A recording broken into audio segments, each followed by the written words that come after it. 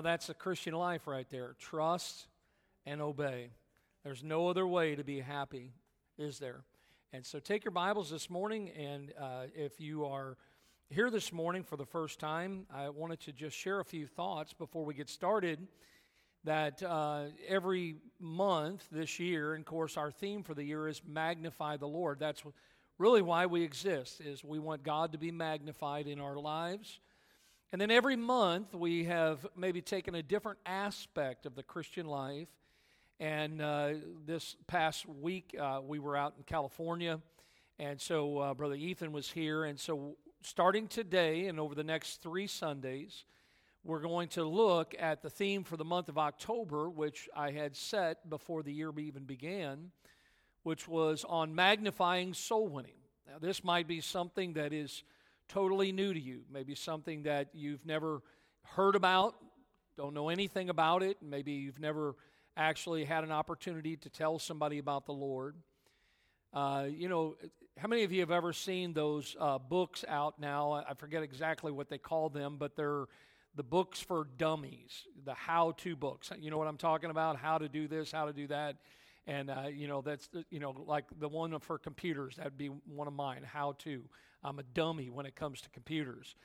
But, the thing is I really believe the reason why we don't know certain things or do certain things is because we've never really been taught how to, And so this morning, this message, this lesson is really to help all of us.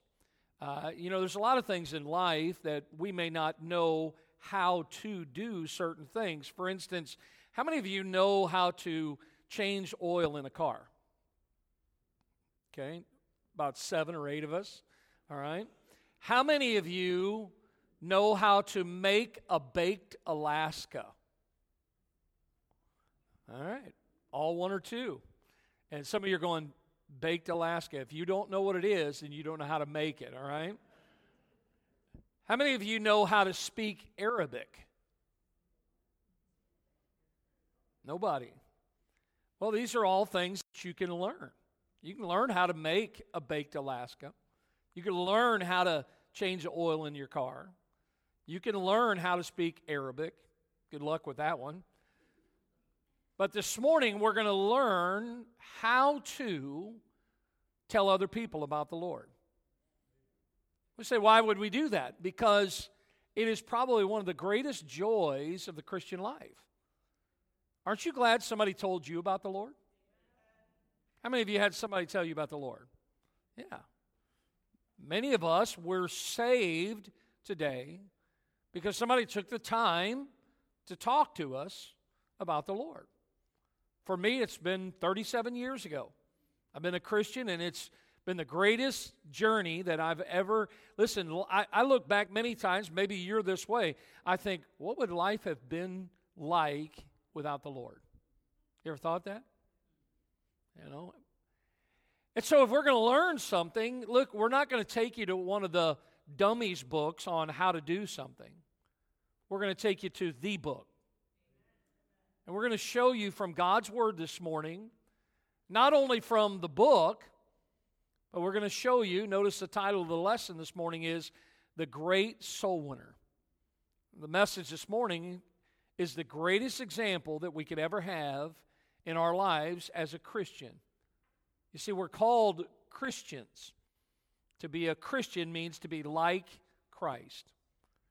And so if you're able to this morning, would you stand with me for the reading of the Word of God? And we'll be in John chapter number 4. John chapter number 4, and we'll read just a few verses. Now, if you're visiting today, we are a Bible-believing church. And I say that because a lot of times people come here and they visit the services and they say, wow, the last church I was in, they really didn't share any Scripture. Well, you won't have that problem here, all right? Now, I hope that you have a copy of God's Word because in the outline that you received, there's 4 verses that we're going to read as our text this morning. And a lot of times when I preach from the Bible on Sundays and Wednesdays, what I do is I will go to a text and I'll stay in that text. It's called expository preaching. So the reason I'm saying this is because if you have the Bible this morning, if you don't, maybe you can move over to somebody next to you and say, do you mind if I look on yours? But we're going to read 4 verses, but then as we go through the message this morning, we're going to look at many other verses right there in John chapter 4. And I want you to see those because, listen, the Word of God is quick.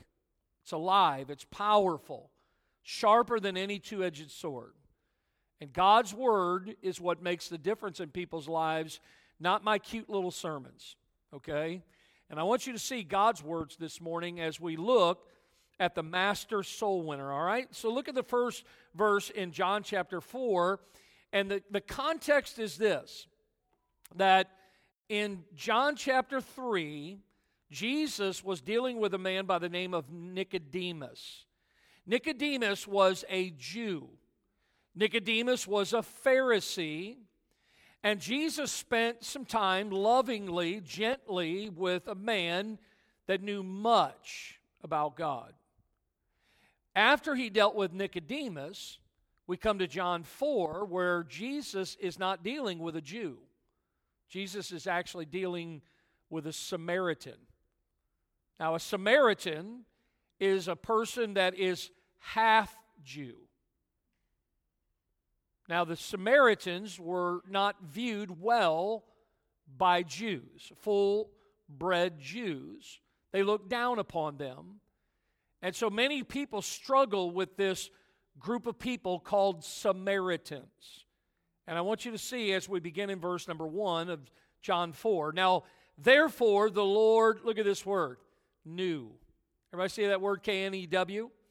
That word right there helps us to understand, because Jesus is God, that He is omniscient, that He knows all things. God knows you this morning. He knows everything about you.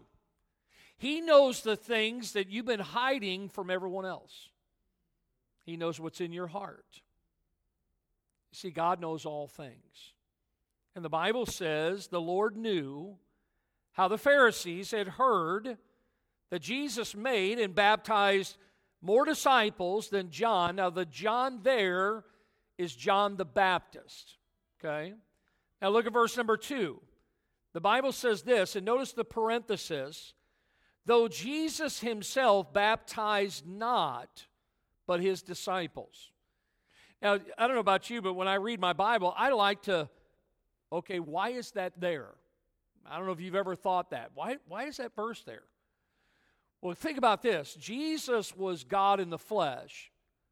And let's practically say this morning that, let's say just for the sake of it, that maybe Jesus, if He was here, that He baptized Barb, and He baptized Carl, and He baptized Mike. But He didn't baptize anybody else. You know, there's the opportunity, humanly speaking, that Barb would walk around going, hey, who baptized you? Carl might say, I was baptized by Jesus. You know, Mike's like, bet you wish you were baptized by Jesus.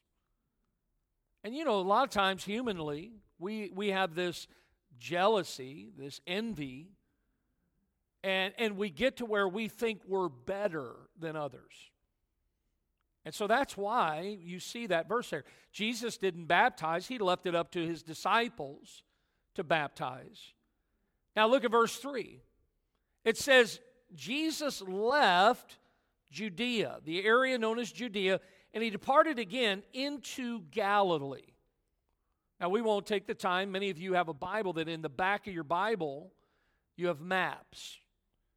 And some of you, that's your favorite part of the Bible, is the maps. And you can go back there and you can see the area called Judea. And you see the area of Galilee where Jesus left Judea. He went to Galilee. But on the way from Judea to Galilee, He had to go through somewhere. Now the Bible says in verse 4, He must needs go through.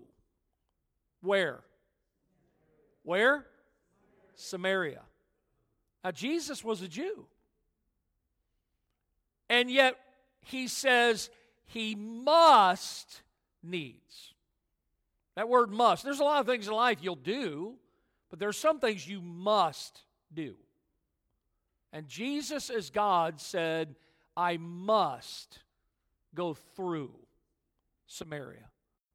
Let's pray. Lord, thank you for this morning. Pray that you bless your word and help us to learn from the great soul winner, the Lord Jesus, this morning. And we ask it in his name. Amen. You may be seated this morning. Thank you for standing for the word of God. Now, if you study the life of Christ, and I think it's the greatest, most insightful study that there is, when Jesus began his ministry, he encountered a man by the name of Nathanael. He spent time with Nathanael, and throughout his ministry, he, of course, met many people. He went to many homes. He saw many people out on the hills and even on the water. Jesus met many people. But in his life, from Nathanael to the end of his life, when Jesus was hanging on the cross between two thieves, Jesus spent time with his last breaths, and he was talking to the man on the cross, the sinner. Throughout his entire life, what did Jesus do? He was bringing people to himself. As a matter of fact, he said in Matthew chapter 18, the Son of Man has come to seek that which is lost. Say, well, what's lost? Who's lost? Everyone is. The Bible says all have sinned. We find in Luke 5, Jesus said there, I came not to call the righteous, but sinners to repentance. Who's a sinner? All have sinned and come short of the glory of God. So Jesus came so that everyone could be saved. That's the whole purpose of his life.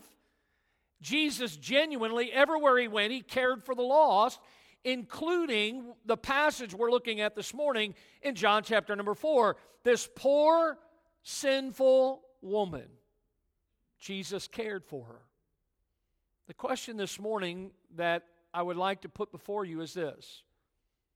If everyone is lost, and everyone will step out into eternity, do you care where they will spend eternity? Because with Christ, they will spend eternity with the Lord. But without the Lord in their life, they will spend eternity in a Christless eternity. As you think about death, it's amazing when you look statistically at it.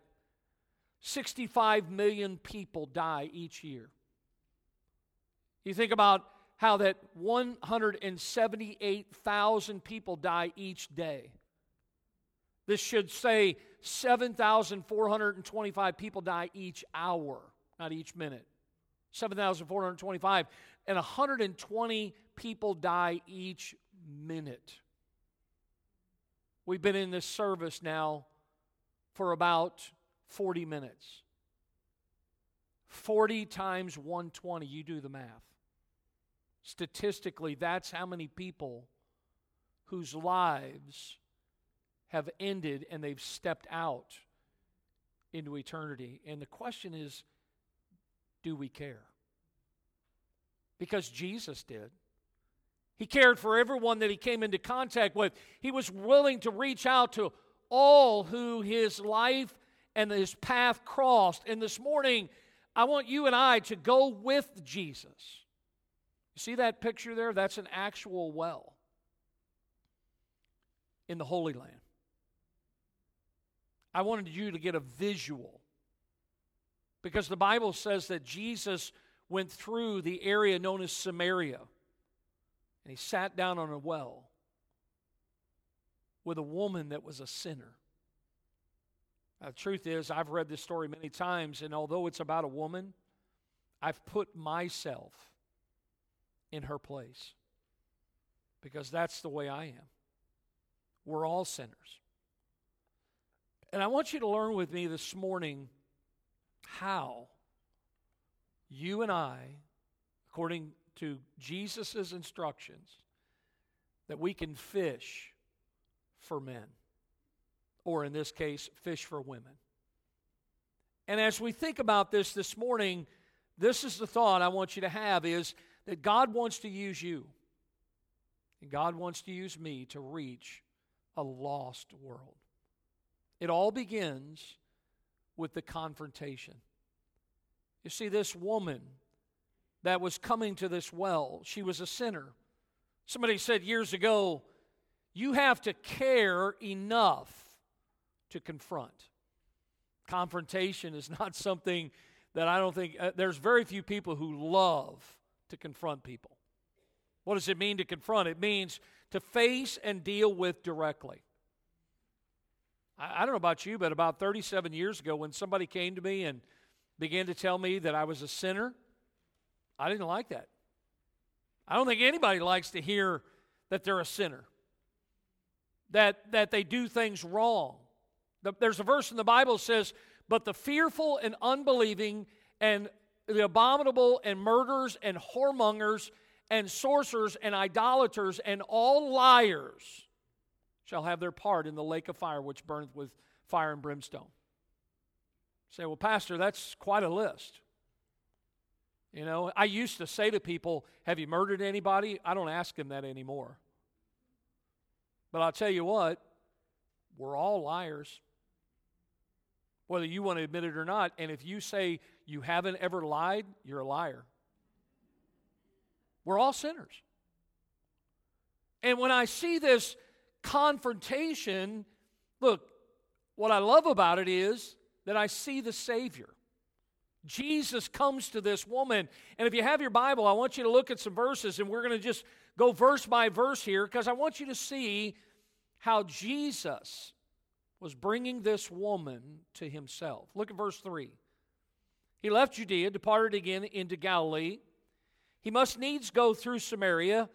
Then cometh he to a city of Samaria, which is called Sychar, near to the parcel of ground that Jacob gave to his son Joseph. Now Jacob's well was there. Jesus, therefore, being wearied with his journey, sat thus on the well, and it was about what hour? What's it say? What hour? About the 6th hour. Now, as I see the Savior here, Jesus, listen to me, was God. He was 100% God, but he was 100% man. He became a man, but he never ceased to be God. Say, I don't quite understand that. Well, that's where faith comes in. But one thing we do know is that Jesus, as a man, he knew about life's problems.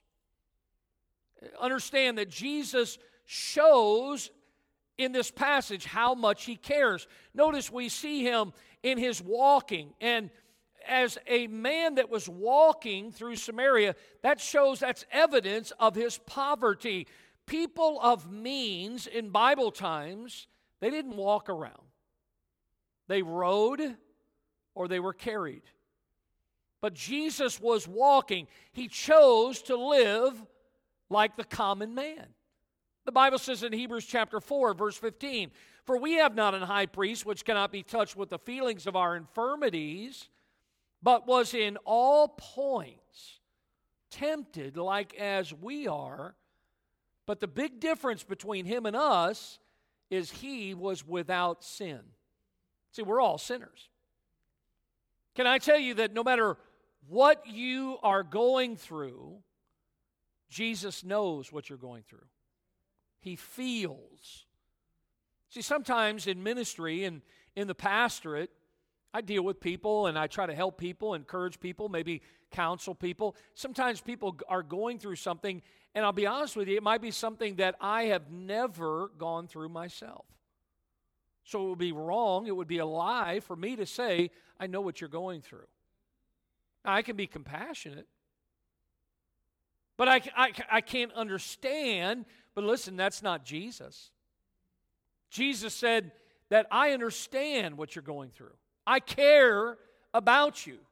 And as a man, we see him here, we see him walking, and we see him, secondly, we see him as willing. Look, the Bible actually helps us understand here, he left Judea and he went into Galilee, but he must needs go through Samaria. Now they say, and this is pretty factual, that most Jews in this time, unlike Jesus, they would go dozens of miles out of their way to avoid the land of Samaria.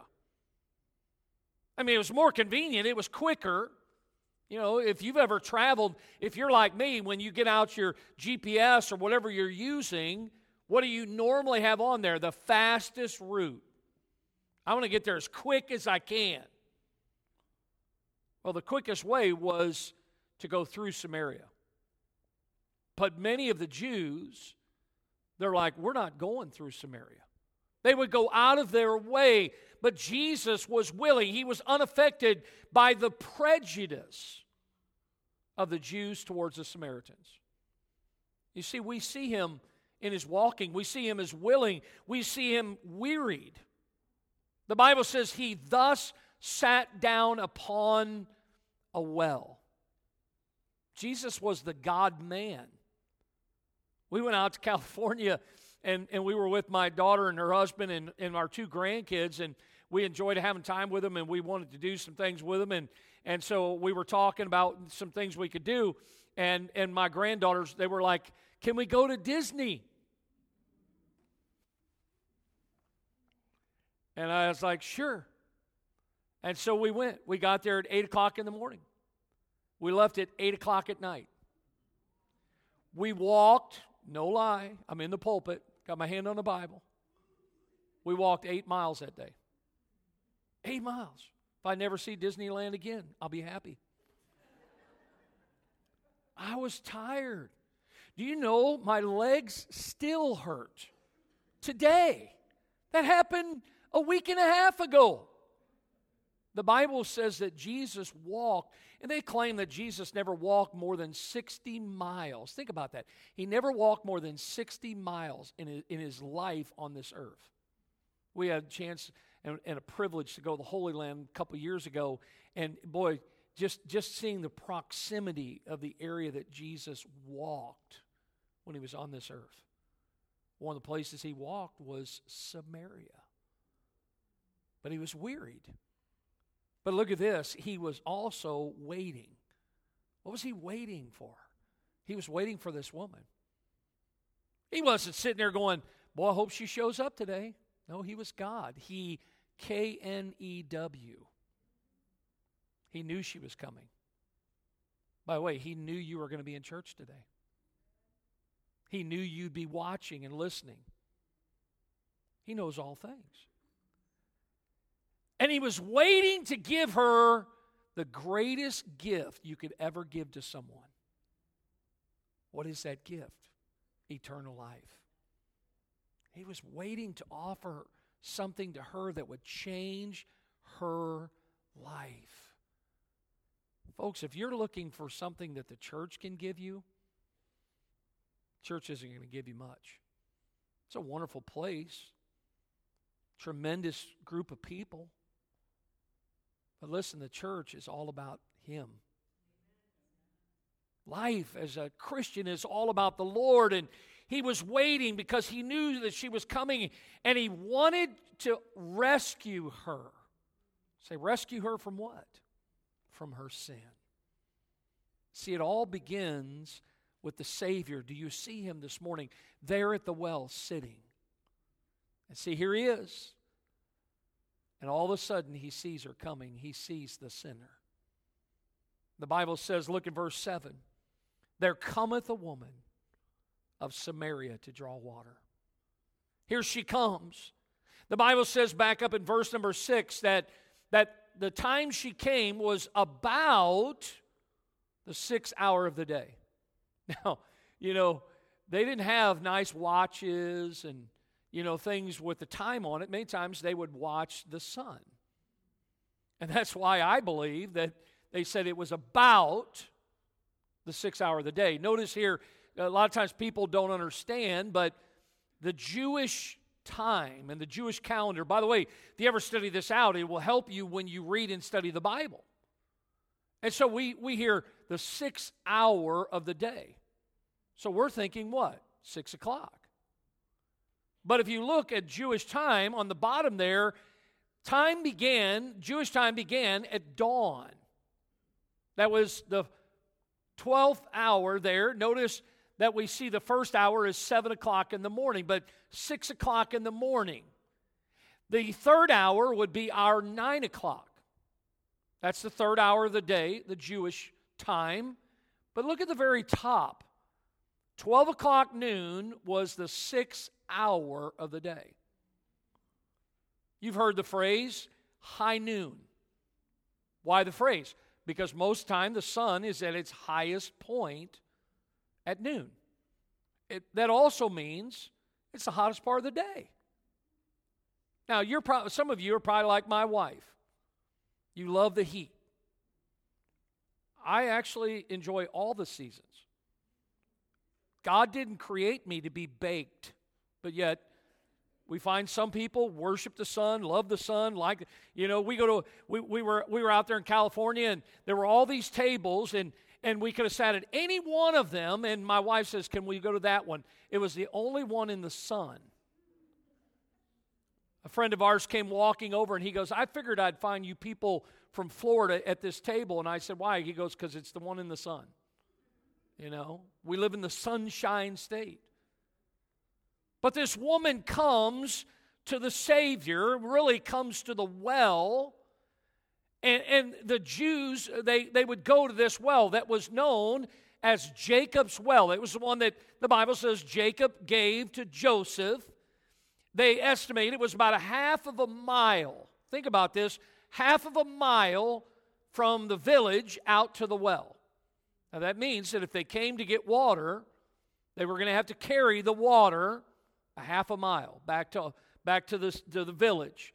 Now this woman comes to the well, and she comes there to draw water at probably the most unusual time of the day, because it's the hottest part of the day.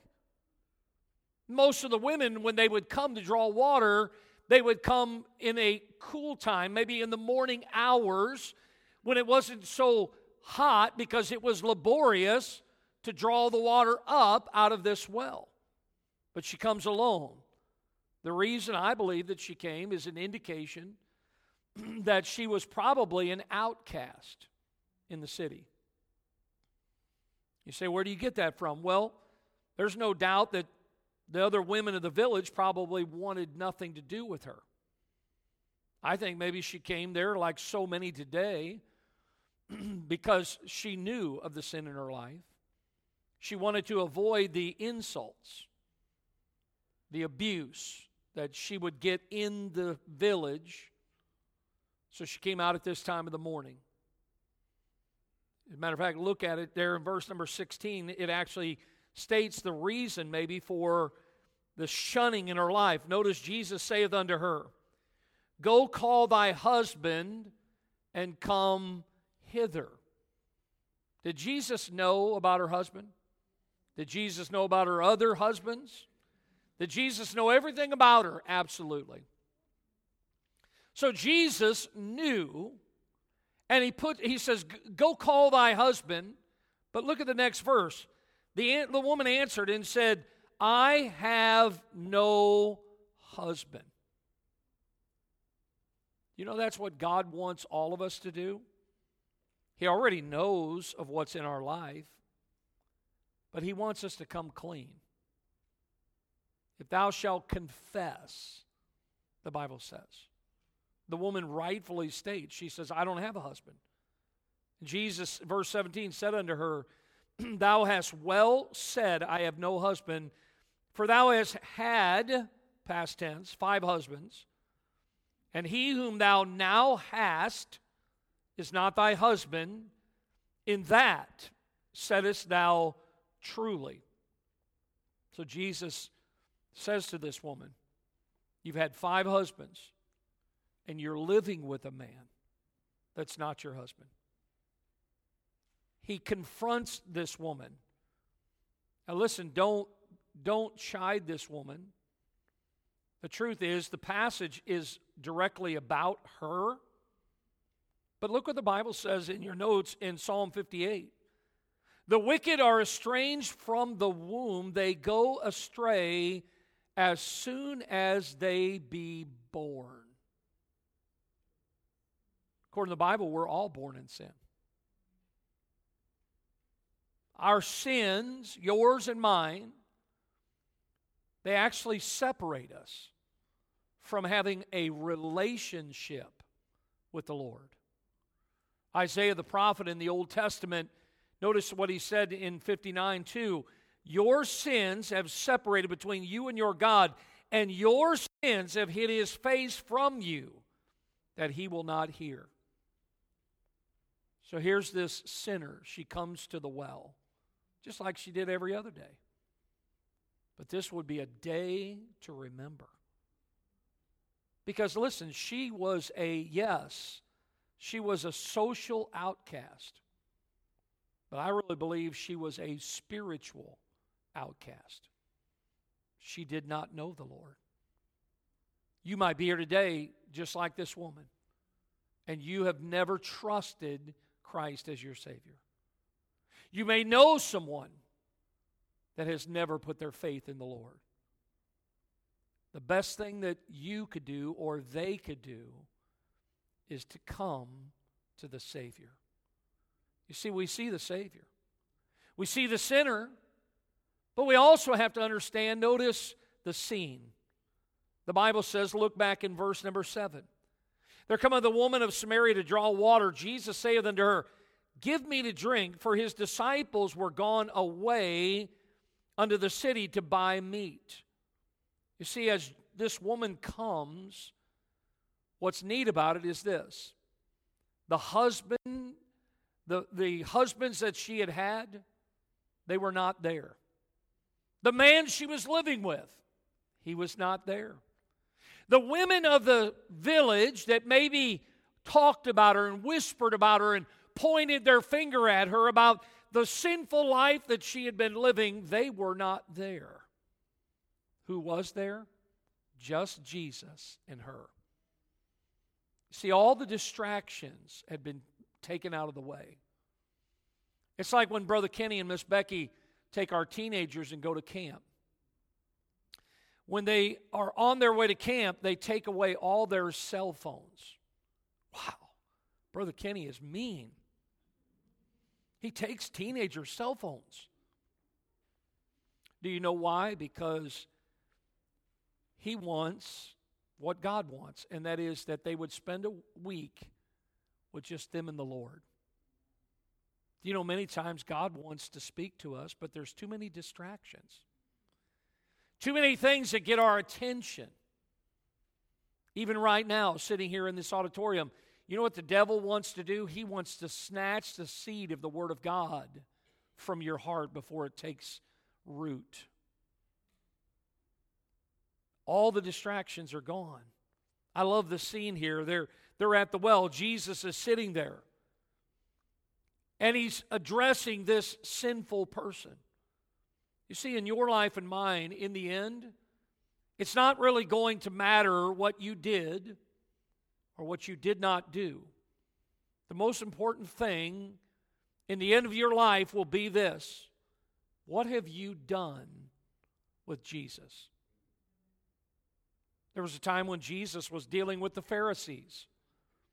And Jesus asked the Pharisees this question, What think ye of Christ? You know who Jesus is? He's the Messiah.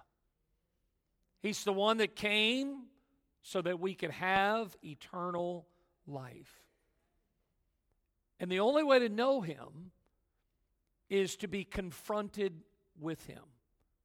But I love the passage here because as we read on, the confrontation, as difficult as it might have been, it lends way to the conversation.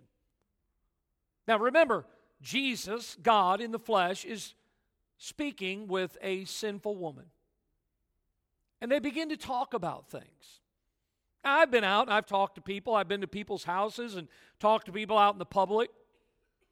And sometimes I'll talk about our church and I'll talk about maybe a few other things that might be of interest, maybe something to connect us.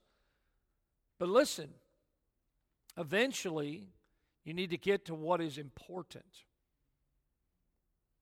We don't need to be talking to people about the weather. We definitely don't want to be talking to people about the Miami Dolphins.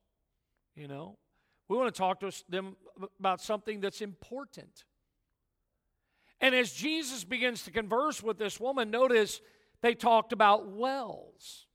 Say wells? Well, again, we're just going through the Bible, so we cannot ignore. Look at verse number 9. Then saith the woman of Samaria unto him, How is it that thou, being a Jew, asketh the drink of me, which am a woman of Samaria? For the Jews have no dealings with the Samaritans. Jesus answered and said unto her, If thou knewest the gift of God, and who it is that saith to thee, Give me to drink, thou wouldest have asked of him, and he would have given thee living water. The woman saith unto him, Sir, thou hast nothing to draw with, and the well is deep. From whence then hast thou this living water? Verse number 12, Art thou greater than our father Jacob, which gave us the well and drank thereof himself, and his children, and his cattle? See, I see here that Jesus he asks this woman for a drink. And the woman right away says, You don't have a pail, you don't have anything to draw water from the well. The woman actually was amazed. She even said that she couldn't believe that him, a Jew, was even talking to her. I mean, she was a Samaritan and a woman at that. Culturally, this was something that you just did not see. It was actually inappropriate for a rabbi to speak to a woman in public. But Jesus offers her something. He offers her living water. Now, if you want, I'll give you some after church. No, actually, this is just water out of a garden hose from Detroit, Michigan. Somebody's making a fortune off of these things, you know. But Jesus offers her living water. It's an amazing thought here as we see in the Bible that Jesus offers her something, and what does she do? Like many people in the world today, and I was this way years ago, she's confusing the physical from the spiritual. She's trying to work through it. She's trying to understand it. She's not quite ready to receive what he's offering her. But Jesus is leading her in that direction.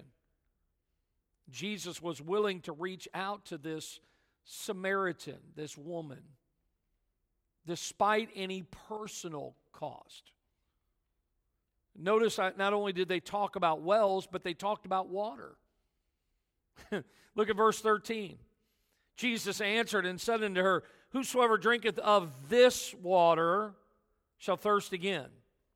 Whosoever drinketh of the water that I shall give him shall never thirst again, but the water that I shall give him shall be in him, a well of water springing up unto what kind of life?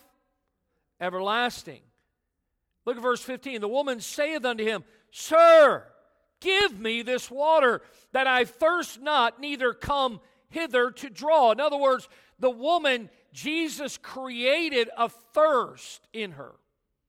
She would come to that well. She was always wanting every day to get her supply of water. This bottle here, although it's a small one, I think yesterday I drank those regular-sized bottles of water. I think I had 8 or 9 of them. And guess what? I woke up this morning, I was thirsty. Right now, I'm thirsty. The water we drink never quenches our thirst. Are you with me? We need more and more and more. This woman was coming to Jacob's well day after day after day, week after week after week to get more water. She kept coming there, and Jesus said, I can give you a drink that if you drink of this water, living water, listen, you will never thirst again. Now, people always say, be careful about saying never. Well, this is God. Jesus said, if you drink this water, now notice in verse 15, The woman said, give me this water that I thirst not, neither come hither to draw. In other words, she's thinking to herself physically, hey, if I can save myself a trip out here, I want that. I don't want to have to come out here. Now, can I share with you something that God put in His Word that many times we miss? Notice in verse 13. I want you to see this. Jesus answered and said unto her, whosoever drinketh of this water shall thirst again. Look at verse 14. But whoso drinketh of the water that I shall give him shall never thirst. Do you see the word drinketh in verse 13?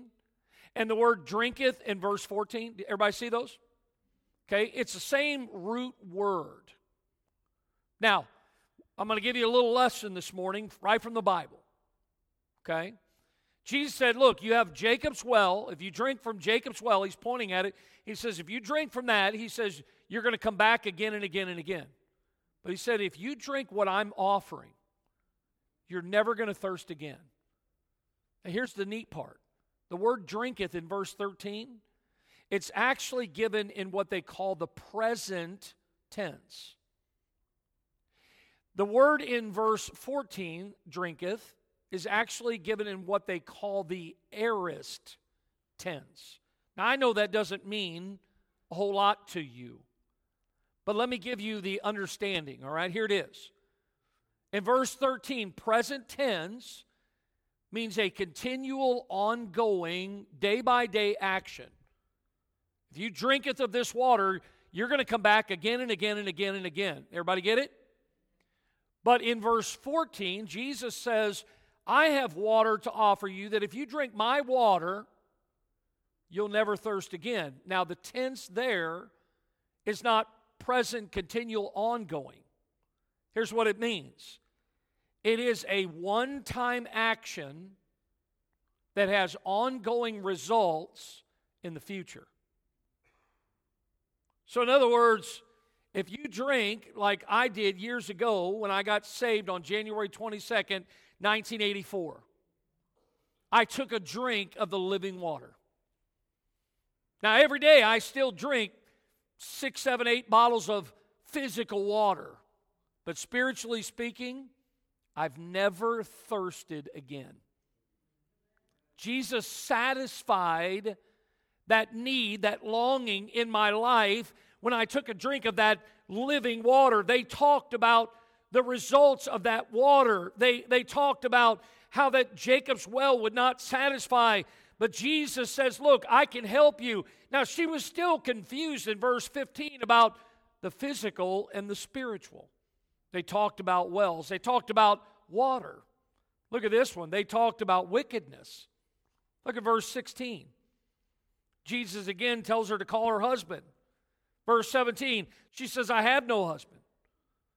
And he says in verse 18, thou hast had 5 husbands, and he whom thou hast is not thy husband. In that saidest thou truly. So in other words, to awaken the need, spiritual need in this woman's life, what Jesus did was he put his finger on the sinfulness in her life. Do you know that people who are sinners, and by the way, everyone is, you don't have to tell them they're a sinner, they already know it. A lot of times we think that we have to go around telling people. When I heard that years ago, and listen, even though I'm saved, according to the Bible, we still sin. The only difference is we're saved by the grace of God. But understand that Jesus began to talk to her about her sinfulness. She lived every day. People reminded her, I guarantee you, there she is. She's had 5 husbands. The gossip train was running down the tracks every day. People talking about her, carrying on about her. The turmoil in her life. The Bible says, good understanding giveth favor, but the way of transgressors is hard. You ever see the effects of sin on people's lives? Sin is hard on a person. And this woman was struggling. But until she and everyone realizes that they're lost, they can never be found. It's like when you talk to somebody about the Lord, a person, as the old preacher said, they cannot be saved until they're first lost. They realize their need. Somebody said, without conviction, there can be no conversion. The Old Testament passage that is very familiar, 2 Chronicles, if my people which are called by my name shall humble themselves and pray and seek my face and turn from their wicked ways, then will I hear from heaven and will forgive their sin and will heal their land. You see, even in John the Baptist's day, and it was the same with Jesus, and by the way, it's same today. No conviction, no conversion. There has to be a true repentance, a turning from your sinful life. The Bible says in Acts 3, look at it, repent ye therefore. Be converted that your sins may be blotted out when the times of refreshing shall come from the presence of the Lord. You see, Jesus, as he dealt with this woman, he got her attention. Matter of fact, look at verse 19 again. She said, Sir, I perceive that thou art a prophet. You know why she said that? Because he knew everything about her. She even says that to the people in the city.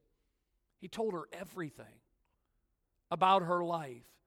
See, they talked about wells, they talked about water, they talked about wickedness, they talked about worship. Look at verse number 20. We're just going right through this. In verse 20, here's what she says. Our fathers, she's talking about the Jewish forefathers. She said, our fathers worshipped in this mountain, and ye say that in Jerusalem is the place where men ought to worship. In other words, she's saying, look, this is where we've always, as a people, worshiped God. She says, but Jesus is telling her that she should go to Jerusalem to worship the Father. Verse 22, ye worship, ye know not what. Jesus says to her, you don't even know what you're worshiping.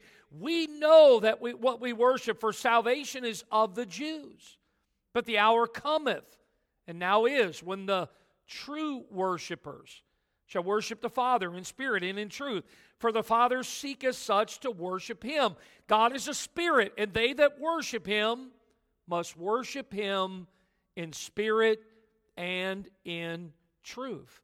So she tries to build this argument about the place, the proper place to worship. But Jesus tells her that true worship of God is not in some type of external religion and rituals. See, a lot of churches, that's what they've succumbed to, is all the rituals. Jesus says, look, if you want to worship God, true worship comes from his indwelling Holy Spirit. True worship is a state of the heart that exalts a great God. That's our desire here at our church. And we're not perfect. We might miss on many cylinders, but the truth is, our desire is to worship God.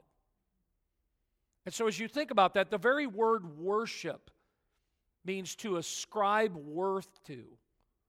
The Bible tells us that only God should be worshiped, but we live in a day where man wants to be worshiped. And so they talked about it. They talked about the well, and they talked about the water. They talked about her wickedness. He was just going right down the line. They talked about worship. And notice they talked about wisdom. Look at verse 25. The woman saith unto him, I know that the Messiah cometh. Notice future, which is called the Christ. When he is come, we will, notice, or he will tell us all things. But look at the very next verse. Jesus saith unto her, I that speaketh unto thee am he. He's saying to this woman, look, you don't have to look any further. You don't have to wait any longer. There are people that I've talked to, just like Agrippa in the book of Acts, that said to Paul, almost thou persuadest me.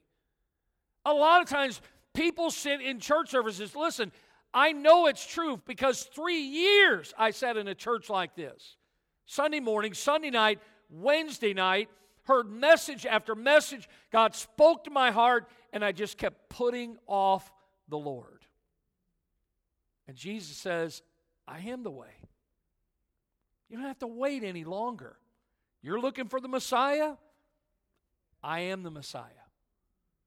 You see, I see this wisdom here, and I love it how she's open in her heart to the words of the Lord, and she reveals to him that she's interested, she's concerned. If you're here today and you've never been saved, listen, come to Jesus.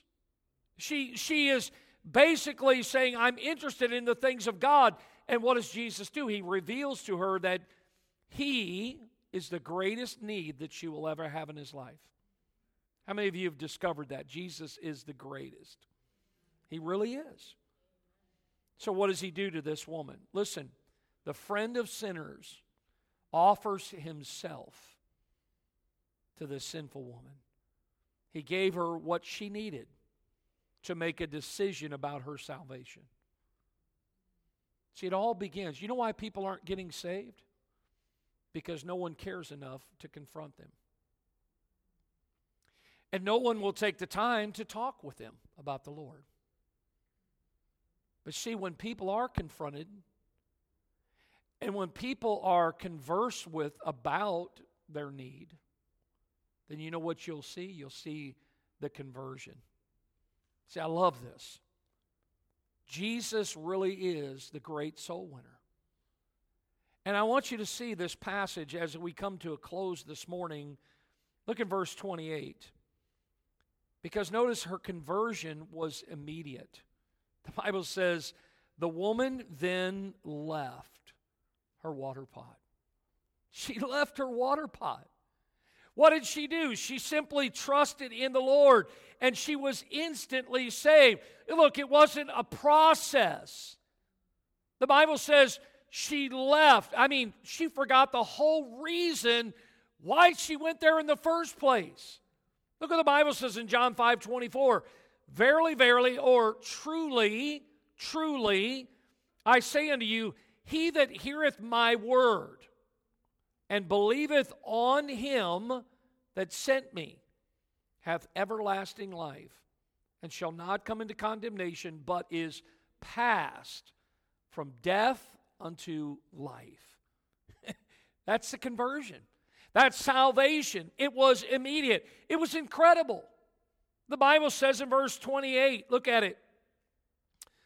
It says, the woman left her water pot and went her way into the city. To go back into that town where everybody is whispering about her, pointing their finger at her, know all the bad things about her. She brushed all that aside. You know why? She forgot all about that because she had met Jesus. The Bible says she left and went into the city. She ran right in there with excitement about what had just happened. She left the water pot. She forgot about her old life because she had met Jesus, and Jesus changed her life forever. You know the verse, you see it there. The Bible says, if any man be in Christ, he's a new creature. Old things are passed away. Behold, all things are become new. This was not the same woman that left the city that morning with the pail to go get water. Oh, they could probably see that there's something different. Is that, yeah, that's her. But there's something, she's excited about something. And notice, it was not only immediate and incredible, but it was impelling. The Bible says there in verse 28 again, she went into the city, and she saith unto the men, probably not a harder crowd than a bunch of critical, condemning men. And you have to, again, understand the culture. Listen, even today, you can't tell a man anything. Some of you wives, You can't get your husband to mow the grass, take out the trash. And yet she goes running into town to the men of the city, and look at the verse. She saith unto them, Come, see a man, which told me all things that ever I did. Is not this the Christ? She was compelled to tell them what she had just experienced. She is excited about her new life in Christ. Salvation will give you a message to share, but it will give you a heart to share it. She went into the city. God used her as an instrument that day. I know you think maybe, what can I do for the Lord? Listen, if you're saved, God can use your life. He can use your testimony. She went into town that day not as her old self. It was a new, improved her. Look at verse 30. The Bible says, Then they, that's the men of the city, they went out of the city and they came unto him. Look at verse 41. And many more believed because of his own word, and said unto the woman, Now we believe, not because of thy saying, for we have heard him ourselves, and know that this is indeed the Christ, the Savior of the world. Okay, look, men, can I just tell you, men of the city, you would have never known he was there if it wasn't for the woman that went into town to tell you that he was there. The woman that said, Come see a man, that told me all things that ever I did. Somebody that knew me intimately. Somebody that loved me while I was yet a sinner. She says, You got to come meet him. Oh, listen, there's no doubt those men came out. They heard Jesus speak. But the truth is, they would have never come if it wouldn't have been for the instrument, which was a woman, a sinner, and a Samaritan. What have you learned this morning from the Master Soulwinner? What have you learned about reaching out to people? Do you know there are people waiting for you to leave this church and to come to them with the same message that Jesus shared with this woman? Oh, you might not talk about Jacob's well, but you might end up having to talk to them about maybe some of the religious background that they've had in their life, some of the things that maybe they've listened to and they think about. But you see, the only thing that matters is, what have they done with Jesus? Have they put their faith in him? You see, when we talk to people, we need to make sure we talk to them about spiritual things. Oh, they need to hear that they're a sinner. But they also need to hear that God loves them and that Jesus gave his life so that they could have eternal life. You see, here's the truth. For some people that we know or we will encounter, God wants to use us, and here's why. Because their eternity hangs in the balance. We could be the difference between them going to a heaven or going to a Christless eternity in a place called hell.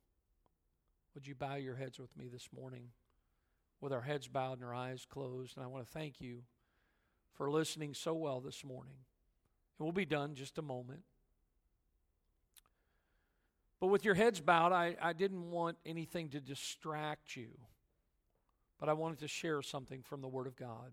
And I just want you to think about it. The Bible records in Luke chapter 16 that there was a rich man. I don't know how rich he was, but he was a man of means.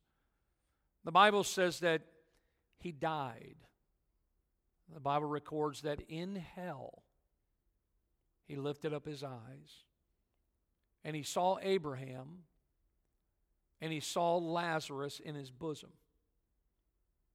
And the Bible records that this rich man that was in torment in hell, that he asked Father Abraham to send Lazarus to who? His 5 brothers, the ones that were still alive. You see, his eternity was settled. He couldn't get back out because heaven and hell is eternal. The Bible says that this rich man did not want his brothers to come to this place that he was in. And he wanted Lazarus to go and tell them. What a tremendous testimony. What care. But the sad thing of that is where that man was, what it took for him to realize that. Now, if you're here this morning and you've never had a time that you put your faith and trust in Christ, the Bible says today is the day of salvation. No one in this auditorium, nobody listening, is guaranteed of a tomorrow. I'm not trying to scare or frighten anybody. It's just the reality. We don't know how long we have. And I'll tell you this, I would not put off the Lord one more day. When this woman at the well, when she came into contact with Jesus, she accepted the gift of God, which was eternal life. And if you're here today and you need to be saved, then as a church, we want to help you make that decision. It has to be yours. We can't save you. You can't save yourself. Only Jesus saves. And for us that are Christians today, I can't help but think of a message like this and be so convicted about I'm not doing enough to tell others about the Lord.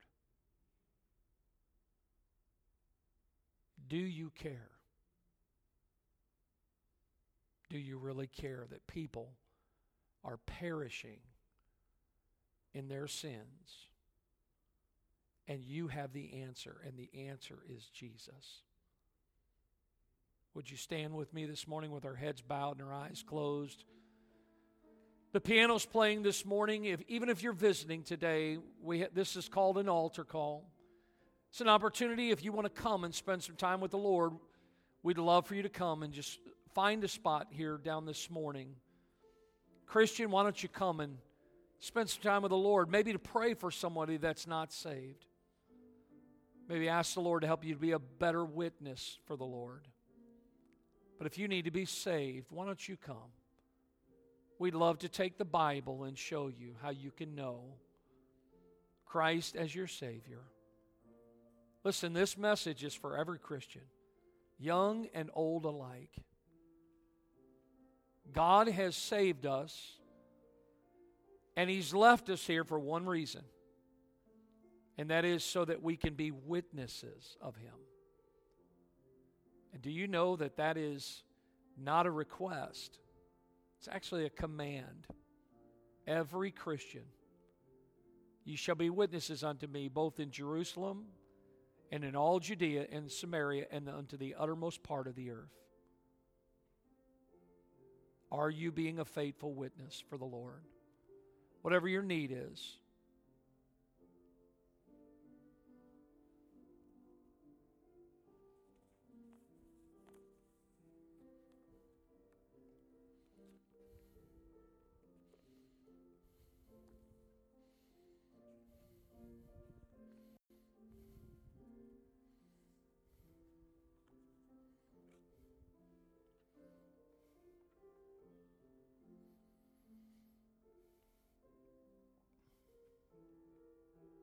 Have I done my best for Jesus because He has done so much for me? Lord, thank you for this morning, and I thank you for the challenge, not from me, but from the Word of God. I thank you for this woman that I really believe came to Christ out in Samaria at Jacob's well. According to the Bible, she's in heaven today.